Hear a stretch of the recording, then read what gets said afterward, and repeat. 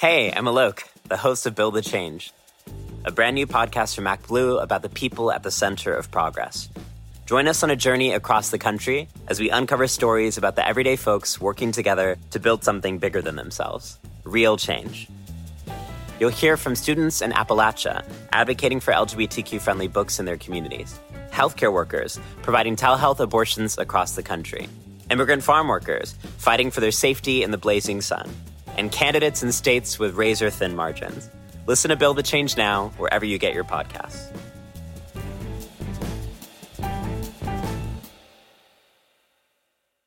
Life is full of awesome what-ifs, and some not so much, like unexpected medical costs. That's why United Healthcare provides Health Protector Guard fixed indemnity insurance plans to supplement your primary plan and help manage out-of-pocket costs. Learn more at uh1.com.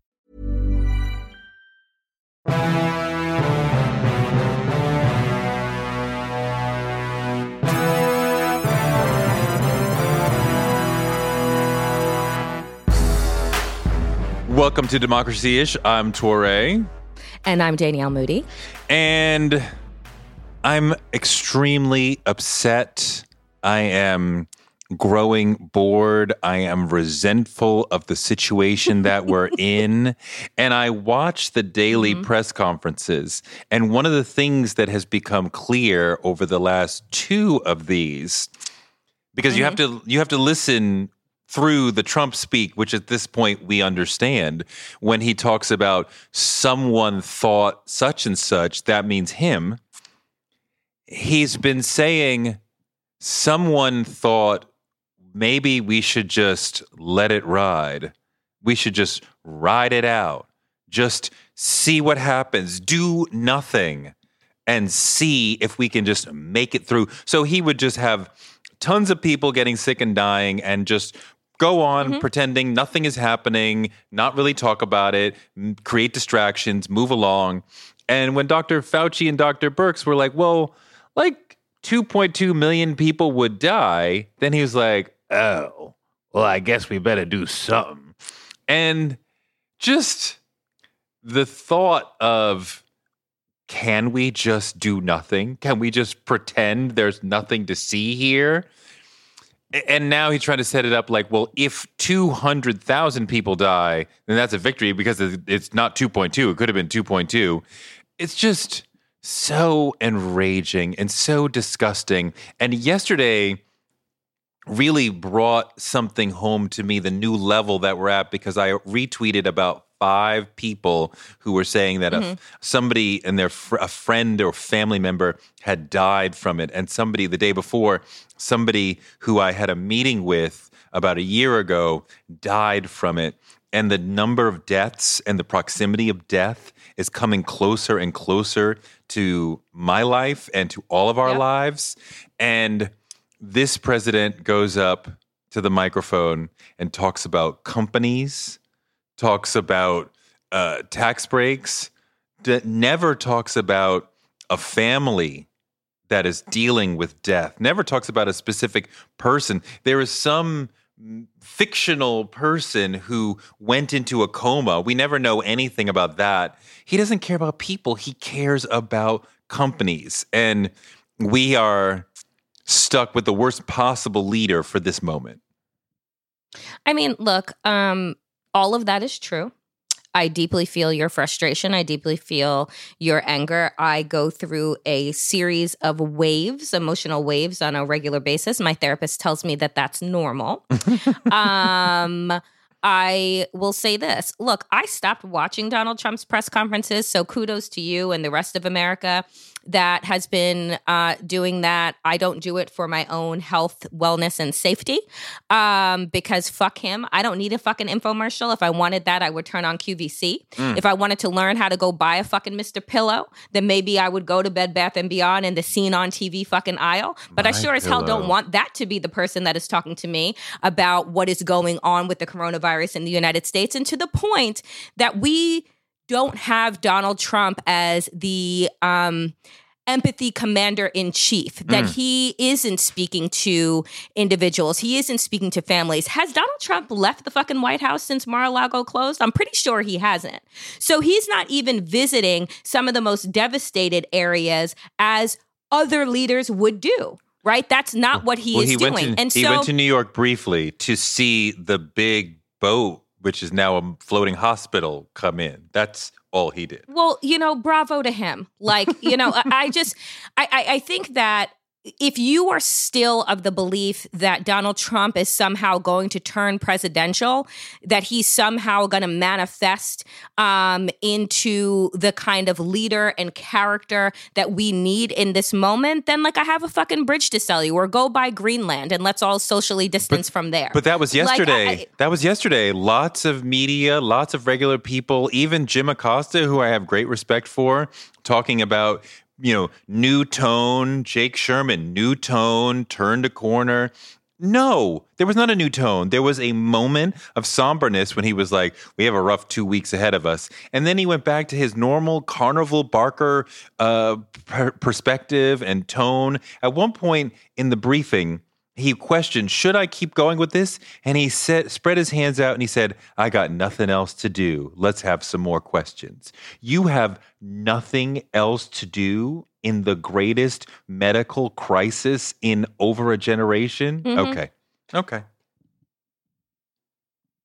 I mean, what I guess, the thing is that as we are lining up refrigerator trucks because the morgues have become overflowing with dead bodies. So we are now lining up refrigerator trucks in cities around the country because the morgues are overfilled, and Donald Trump wants to get on stage and talk about his ratings and look at Scarf Lady, aka Dr. Bricks, and say, oh, when is this room going to be filled? When are people going to be sitting on top of each other and fighting to get in? Go fuck yourself. The restraint that some of these White House reporters have shown is amazing. I know why no one ever asked me to be a White House reporter, right? Because I think that my tolerance for bullshit is probably at a negative 150,000 at this point. And so, I mean, I would just raise my hand and be like, why are you such an asshole? Has anybody asked you that?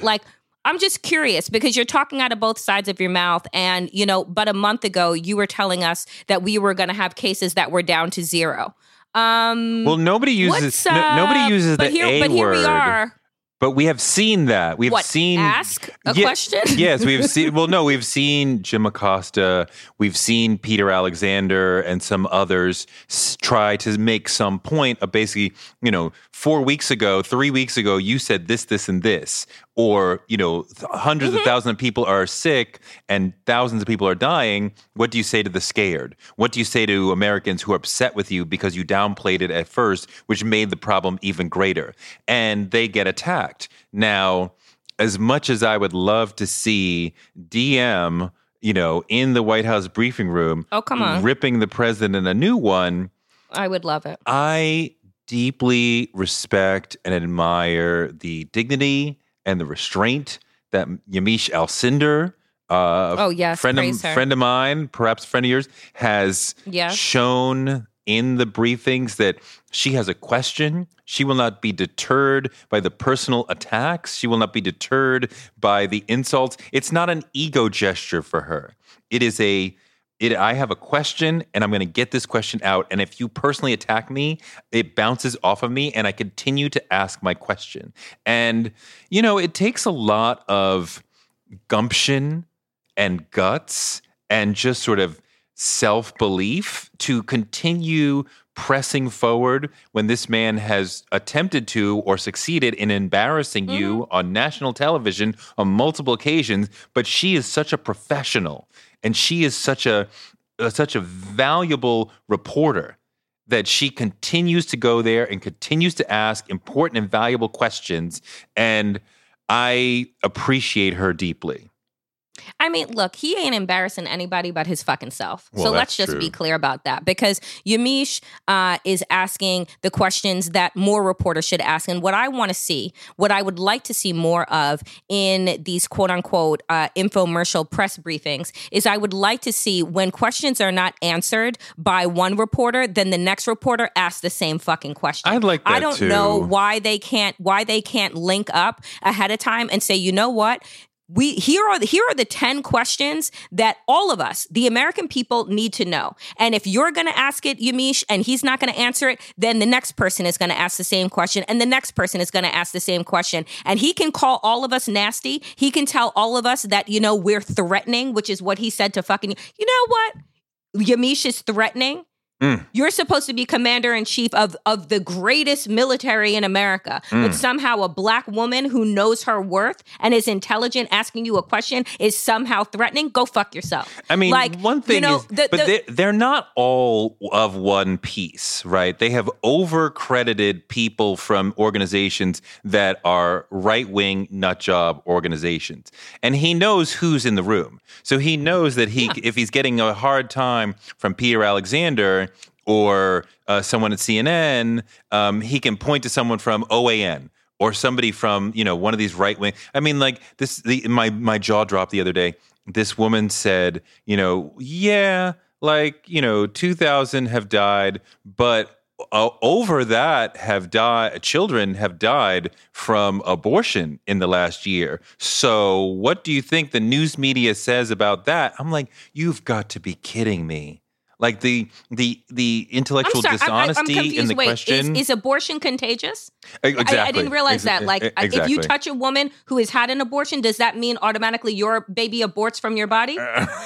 I mean, is that the science that they're working with right now? There's no science. It's just, this is bad and this is worse than that. Abortion is worse than anything. A woman having a right to choose what she does with her body and to plan her life is worse than anything. So nothing else matters. And that is one of the guiding ethos of a lot of people on the right, that makes them feel like they are right and liberalism is completely wrong. And I think for so many of us on the left, it is such a settled issue that women should have control, and just understanding that most people who have abortions are mothers. So they're already understanding of what it takes to raise a child, and they're understanding, I don't have the emotional, the financial, the spiritual wherewithal to raise another one, to bring a second or third or fourth child into the world. So I need to family planning.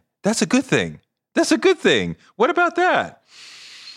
But the right ain't trying to hear that. I want, family planning. I guess it would be hard for you to get direction on family planning for a man that has planned multiple ways to pay off strippers and porn stars, cheated on his pregnant wives on multiple occasions. I guess we should really be looking to him for his fucking guidance. And, frankly, that woman who asked the question, which was not a question in the briefing room, again, if you had more of these reporters than not band together to get the actual answers that the American public needs, then you would go right in with the next question. Okay, because honestly, that has nothing to do with where we are and has nothing to do with the fears that the American people have about being able to leave their homes and knowing that they are going to go into the grocery store and now we're all wearing latex gloves and masks and wiping down our groceries with Clorox bleach and doing all of these things. And so I don't give a fuck about a woman who has her right to be able to have an abortion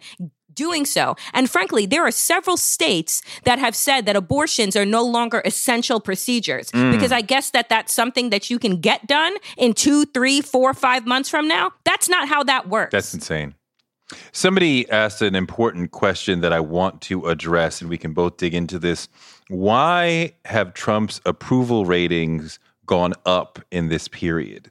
And I've talked to, and I was definitely concerned about that, and I talked to several political scientists about it to try to further understand.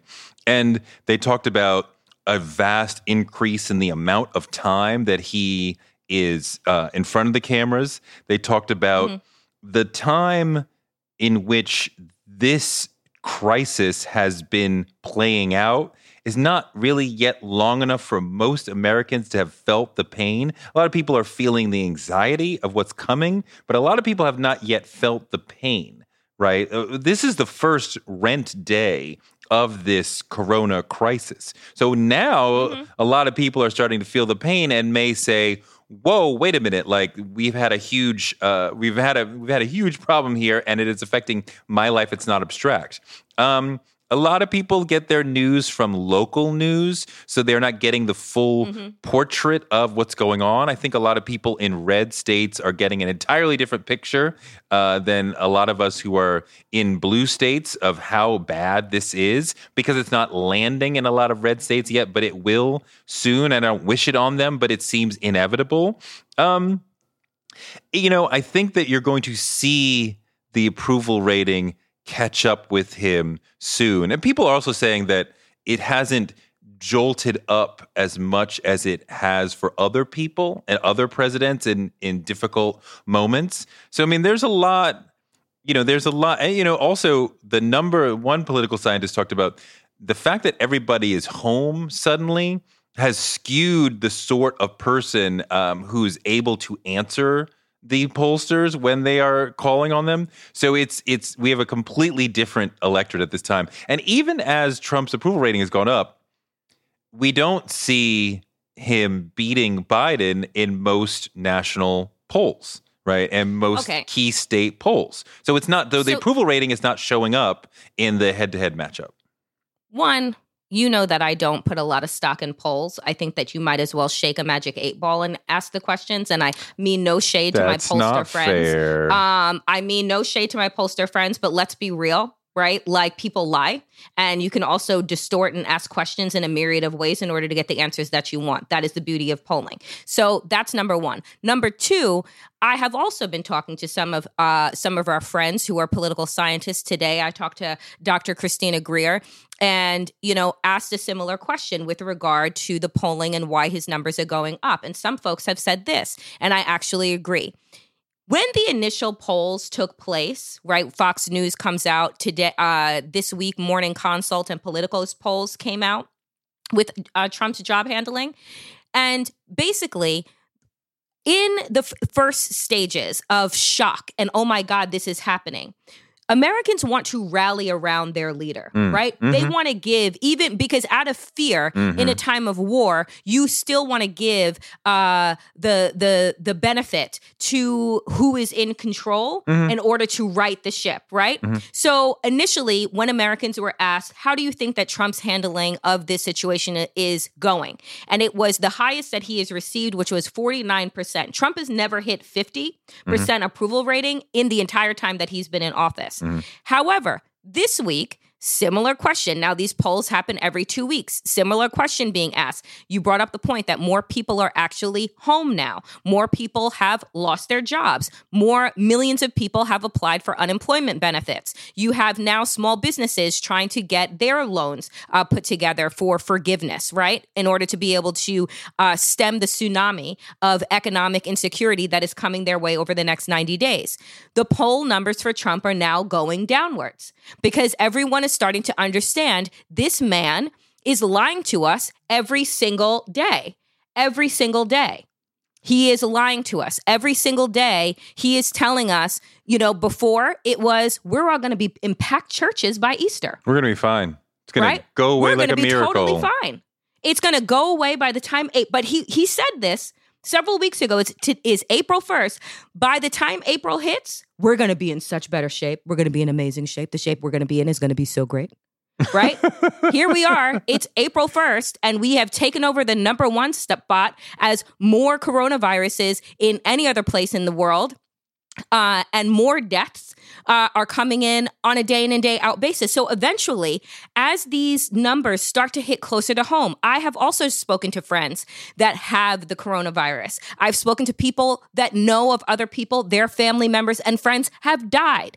That is going to get closer and closer. And the closer and closer it gets to home, the more you're going to start pointing the finger at who is supposed to be providing relief for you. Who is supposed to be doing that? And you're listening to your governors every day, and you're listening to your local news stations, and you're listening to your governors, whether they now be Republican or Democrat, pleading with the federal government to do something. So at some point in time, folks are going to be like, wow, this Trump guy, he was really funny and entertaining, and slapstick and all of this shit. But, oh, shit, my business folded and my best friend is dead. So now what? That's where we're marching to right now. I don't wish anything bad on anyone. I'm just noticing that in a lot of the red states, they seem to not be taking this as seriously because they are getting bad information from Trump, from Fox News, perhaps from local news. I watched Fox for a few minutes yesterday, and I could only take a few minutes. And the conversation was really this sort of pearl-clutching bit about, can you believe they want us to wear masks? That's crazy. And they're letting all the criminals out of prison. That's crazy. And it doesn't really suggest we're in a serious problem. They're still finding the space to sort of look down on the issue. And it really doesn't take much to make this thing spread. And if you see people not taking this seriously now and having an explosion in various red states in a month or two, they're going to figure out real quick in reality, in real time, oh no, somebody lied to us. And, I hope that they have the wherewithal and the sense to blame the person who's actually responsible here. They won't. I mean, look, you have Governor DeSantis today, who doesn't even deserve the title of governor, but I guess just calling him an asshole would seem very immature of me, but he is just a fucking asshole. Today has decided not to allow a cruise ship of 1,400 people, where four have already died, to dock in Florida. Because guess what, Torre? He doesn't want his numbers to go up. So who does that sound like?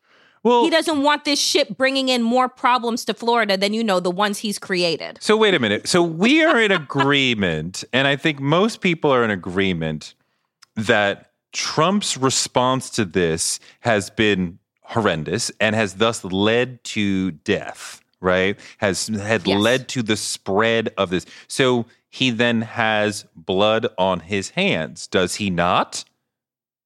I mean, I don't know why Joe Biden found it so difficult to say Thank that. you! Why did you say that? Did Donald Trump's inaction and slowness to react to the coronavirus when he was alerted of its existence back in December, does he now have blood on his hands? This comes from Chuck Todd, who's notorious for asking stupid fucking questions. This, however, wasn't a dumb one. It was right on spot. And here sits Biden and says, that's just a little bit harsh. The man tried to destroy you and your family. He tried to destroy you and your family. If anyone should have the ability to actually say it like it is, it would be Biden, and no one would be like, oh, that's too tough. He tried to drag his son and him and his entire family through the mud and get the Ukrainian president to do it. He risked his presidency to try and destroy you. Right. So when asked a pointed question about whether or not you think this man who does have blood on his hands has blood on his hands, the only answer you should have given was yes. Why can't he rhetorically punch Trump in the face? I thought that's what we were looking for. I thought that's why. I thought he was going to beat him like a drum. I thought that's why we couldn't have any of the women. The Democratic constituency seemed totally against a woman because we already one lost, so we can't try that again. We can't. It's too risky to try another woman, which is completely ridiculous. But also, we wanted someone who was tough, who was going to rhetorically punch him in the face in the debates. And Biden consistently refuses to do that. He wants to be nice. He wants to be dignified. He wants to be nice. Yeah, I said it twice.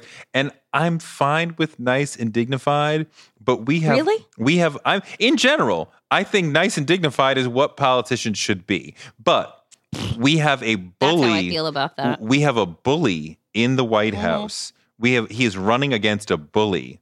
And being nice all the time is not the answer. And do you think, is he trying to win over Torre? Is he still of the mindset that he is going to be the one that can build this bridge between Democrats and Republicans? Do you think that he still believes that there are Trump voters out there who, if they see him as being nice, kind, and decent, all the things that Trump embodies, that he's going to win them over? Like, is that a thing? Like, what kind of fantasy is that? I think there is something there scared. that if we give them a permission structure to vote for me, don't demonize them for having voted for Trump, but give them a permission structure to vote for me.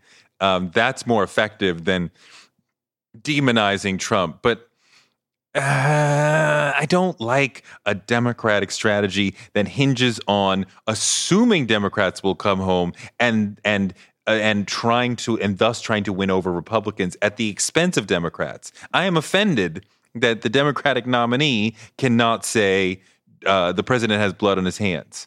That offends me. And you are taking my vote for granted. You know what? The idea that I have to show up because Trump is horrible. Okay, Trump is horrible, but the Democratic nominee should also want to win my vote. And he's not trying to do that. And I find it offensive that he can't say Trump has blood on his hands.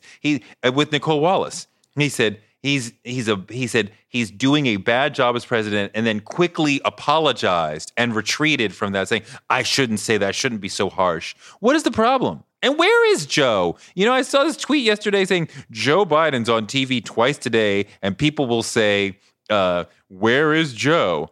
And I wanted to amend it and say, Joe Biden's on TV twice this week. And people will say, people are going to say, where is Joe? Yeah, where is Joe?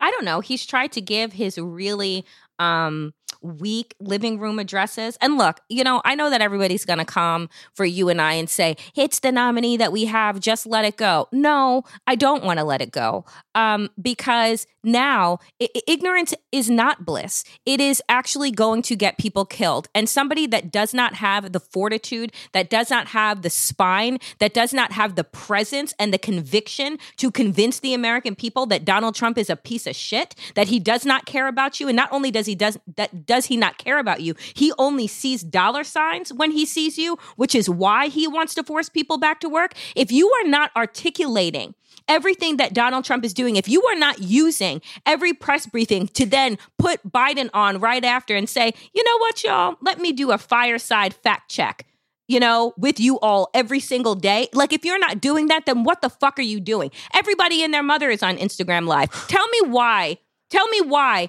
we're not seeing Joe Biden go live on a regular basis. If the debate stage is something that was so complicated for him, if there was so many people, he was getting drowned out and the time frame was too much, he would cut himself off. Well, now, guess what?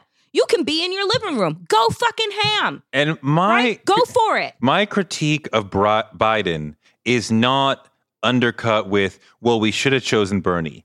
I fully understand and I fully accept that Bernie has lost and he should drop out of the race. I reject the notion that Biden is doing something or Biden is currently harmed because Bernie has not yet dropped out. He's effectively been cut out of the race. The race has been frozen by Corona, and Bernie is frozen at a point when he had already effectively lost. I am not arguing for Bernie anymore. I fully understand and accept why he lost. I can criticize Biden without it being implicitly, well, we should have chose Bernie. Bernie had some problems as a candidate, and that doomed him, and that's fine.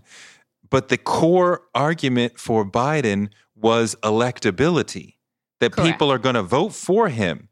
And there's no guarantee that he's going to win for that to be a successful governing argument.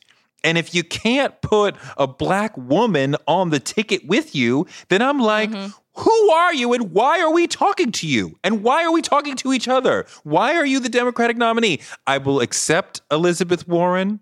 I would love to see Kamala Harris. I would love to see Stacey Abrams. I would accept Val Demings. There are some other black women who would be very interesting, but it is black people who got Biden here, and I do not appreciate the way that he is handling this moment. And if he tops it off by not choosing a black woman, he's already committed to choosing a woman, and I take him at his word there.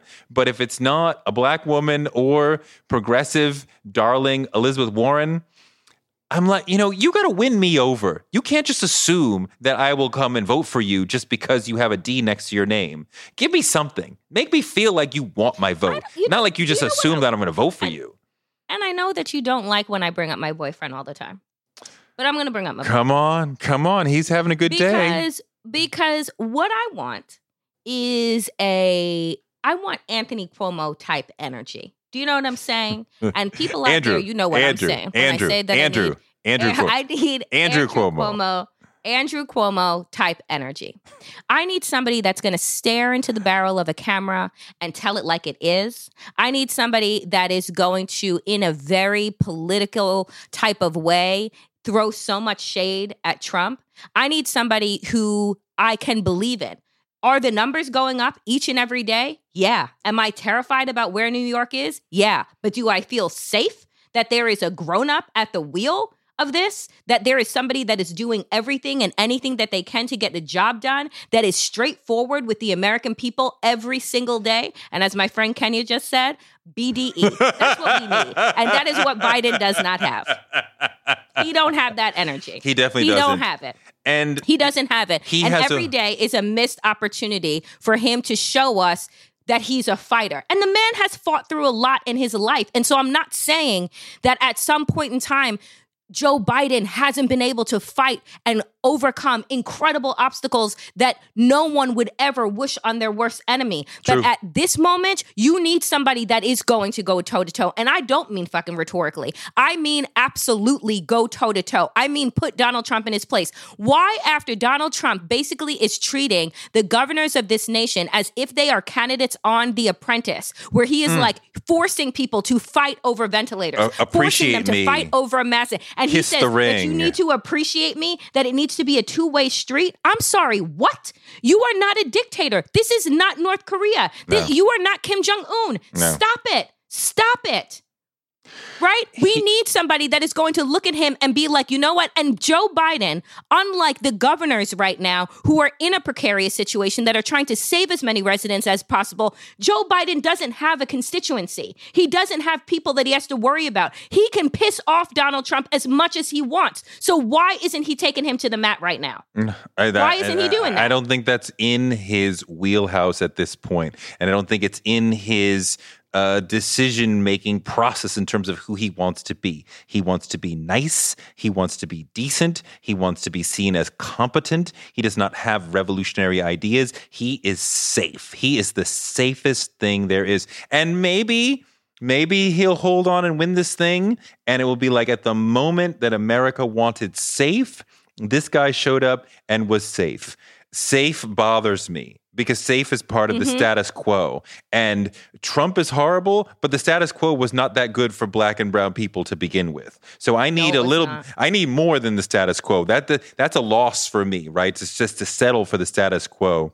I do appreciate with your boyfriend, Governor Cuomo, and he's a lot of women. I had a lot of female friends who were like, yeah, that's my boyfriend. What's up? I love him.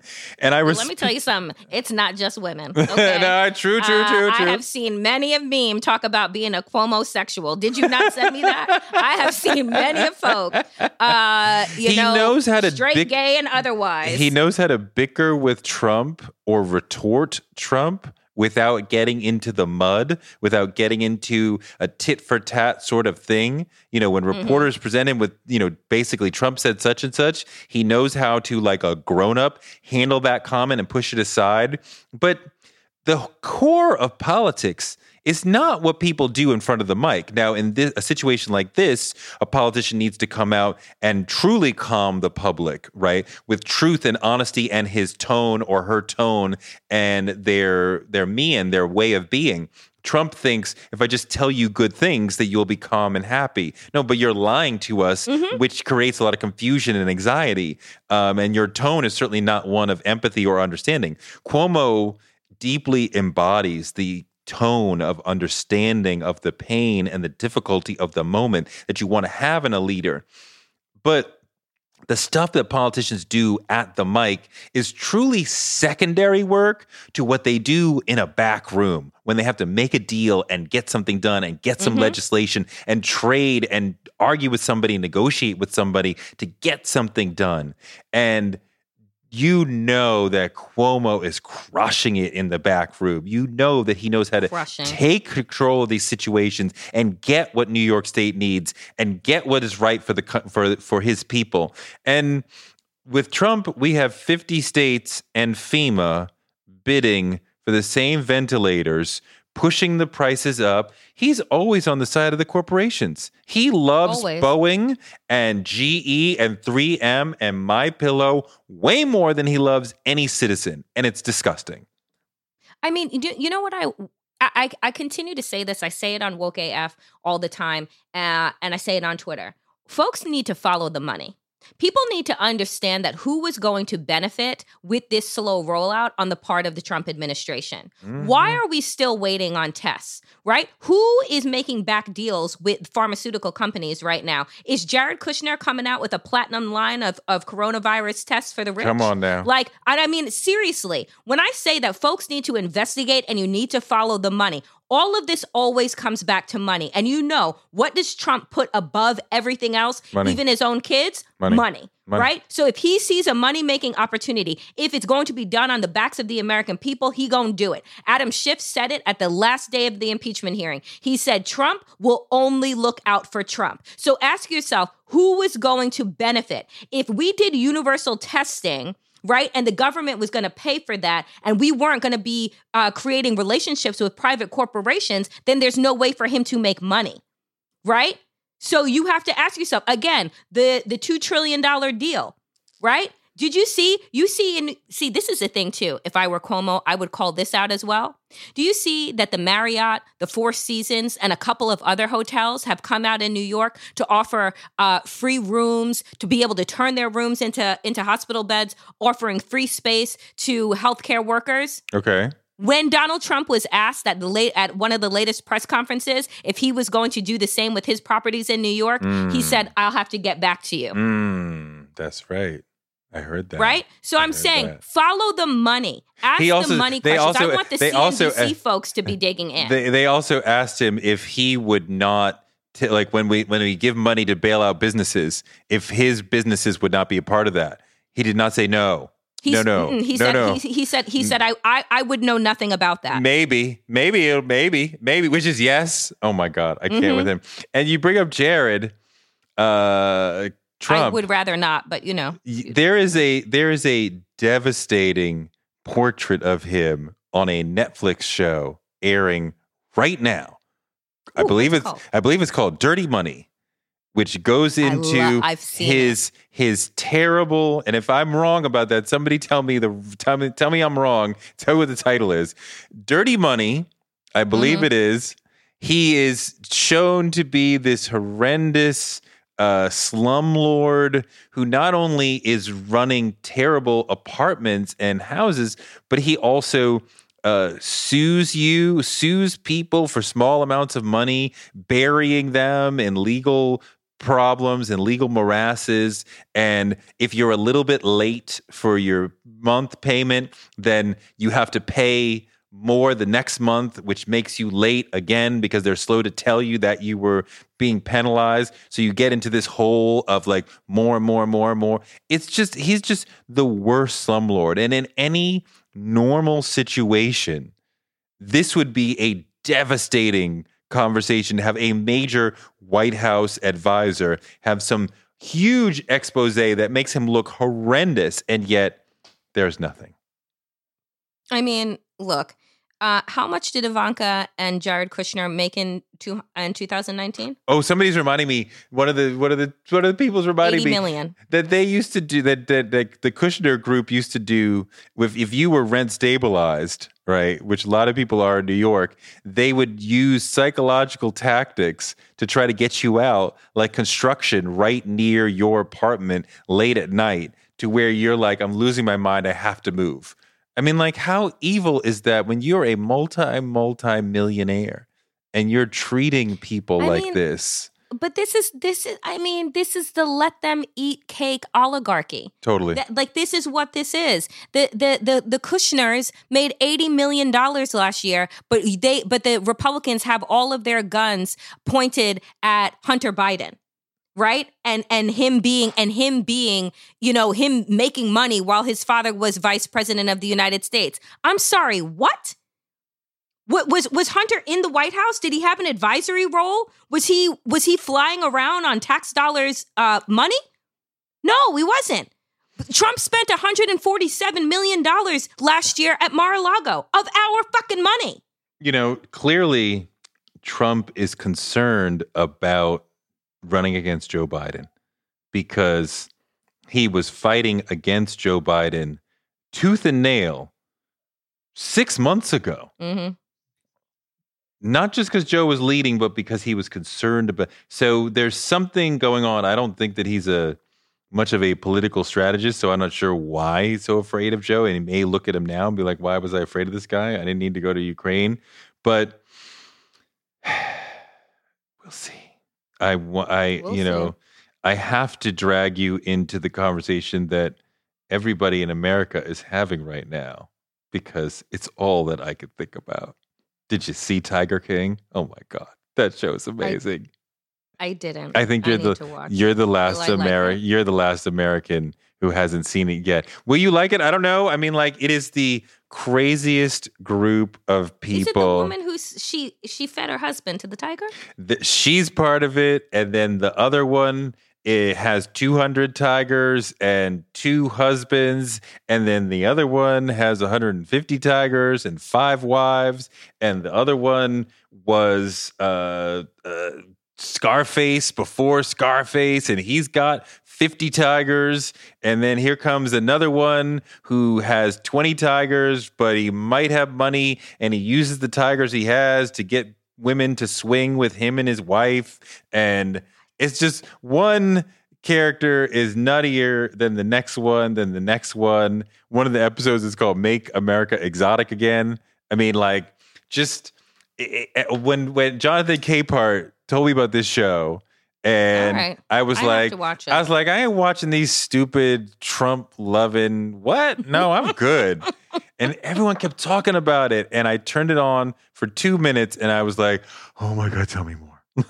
It's just crazy after crazy. Well, I need a distraction. So and this is America's distraction right now. That we need something to focus on besides the madness of Corona and Trump. And this is the thing that so your homework for the week, DM, is to watch Tiger King so that we can dig into it next week. I'm on my third watching because I watched it twice, and then I started showing it to my wife, and I thought she'd be like, because she's vegan for political reasons, so I thought she'd be like, no, I'm good. And she kept saying, wait, what? Go back. Go back. What happened? And he got 5 wives, and he got 2 husbands, and wait, what? What's going on here? Polygamy and tigers? It's everything. Fascinating. And murder for hire, and. Somebody is asking, Penny from the Block on Instagram Live is asking, is there a lot of animal cruelty? Is there animal cruelty? Because I don't want to watch it if there's animal cruelty. I mean, do they hurt the tigers? That's tough to answer. That's not you don't see animal cruelty, but they are encaged, right? But they're not. But these are private zoos, so they're trying to take care of the animals, but they're fixated on baby tigers and lions because those you can pet and you can like pose with them, and they're sweet and they probably won't hurt you. But once they get to be like a little bit grown, like the equivalent of like a teenager, they could easily snap and take your finger off. So you can't have humans just be around them. And then they say in the piece, like, well, then they're just a bill. So then what can we do with them? So guess what happens to them? We don't see that, but we're told that. So, I mean, there's an... Okay, so you should just leave the animal cruelty up to your imagination, is essentially they're what not, you're saying. I mean, they're not starved, but they are the older they become, the less valuable they become. Okay. Well, Penny, that answers your question. And these are businessmen who are running these decisions. And one businesswoman who's got a shit ton of money. So America continues falling apart. Mm-hmm. I feel like we are all grounded because one kid fucked up. You know, like when you're a kid and like one person in the class like screwed up so that everybody has to go to detention. But Torre, I'm going to ask you to stop calling this grown-ass 70-something-year-old white man a fucking child, because if I have to hear people talk about the prolonged adolescence of white folks, I will lose my fucking mind. True, you know that. So do not call him a kid. But mentally and emotionally, he is a child. He's not an adult. He does not have a full emotional profile. No. But he's not. We're not doing that. We're not doing that. But this is not doing it. This is not to forgive him in any way, but to fully understand him, we have to admit he is like a child. No, I'm not going to admit that he's like a child, because this is what white supremacy does, and I'm not going to do it. So I'm not going to pretend that he doesn't have the emotional and mental capacity as a fucking adult. He's a 70-something-year-old criminal. Right? So like, let's not infantilize him. Let's not do this, because if Tamir Rice can be seen as a fucking adult, if Trayvon Martin can be seen as an adult, if black babies are seen as adults as soon as they begin to toddle out of their mother's arms, I do not want to infantilize old white fucking evil men. I'm not doing it. I hear you. So I hear you. No.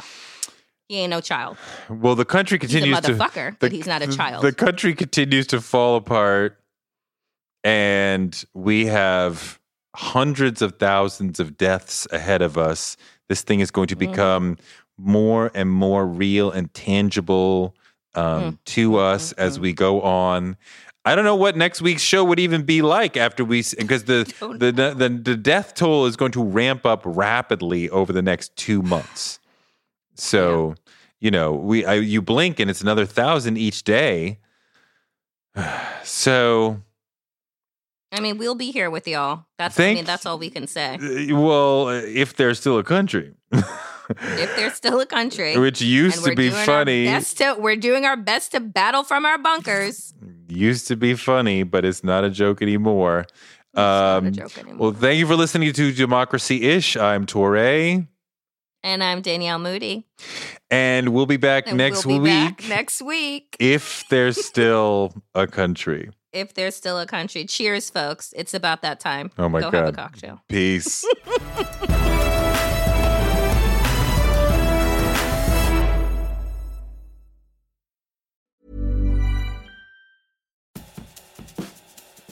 Hey, I'm Alok, the host of Build the Change, a brand new podcast from MacBlue about the people at the center of progress. Join us on a journey across the country as we uncover stories about the everyday folks working together to build something bigger than themselves, real change.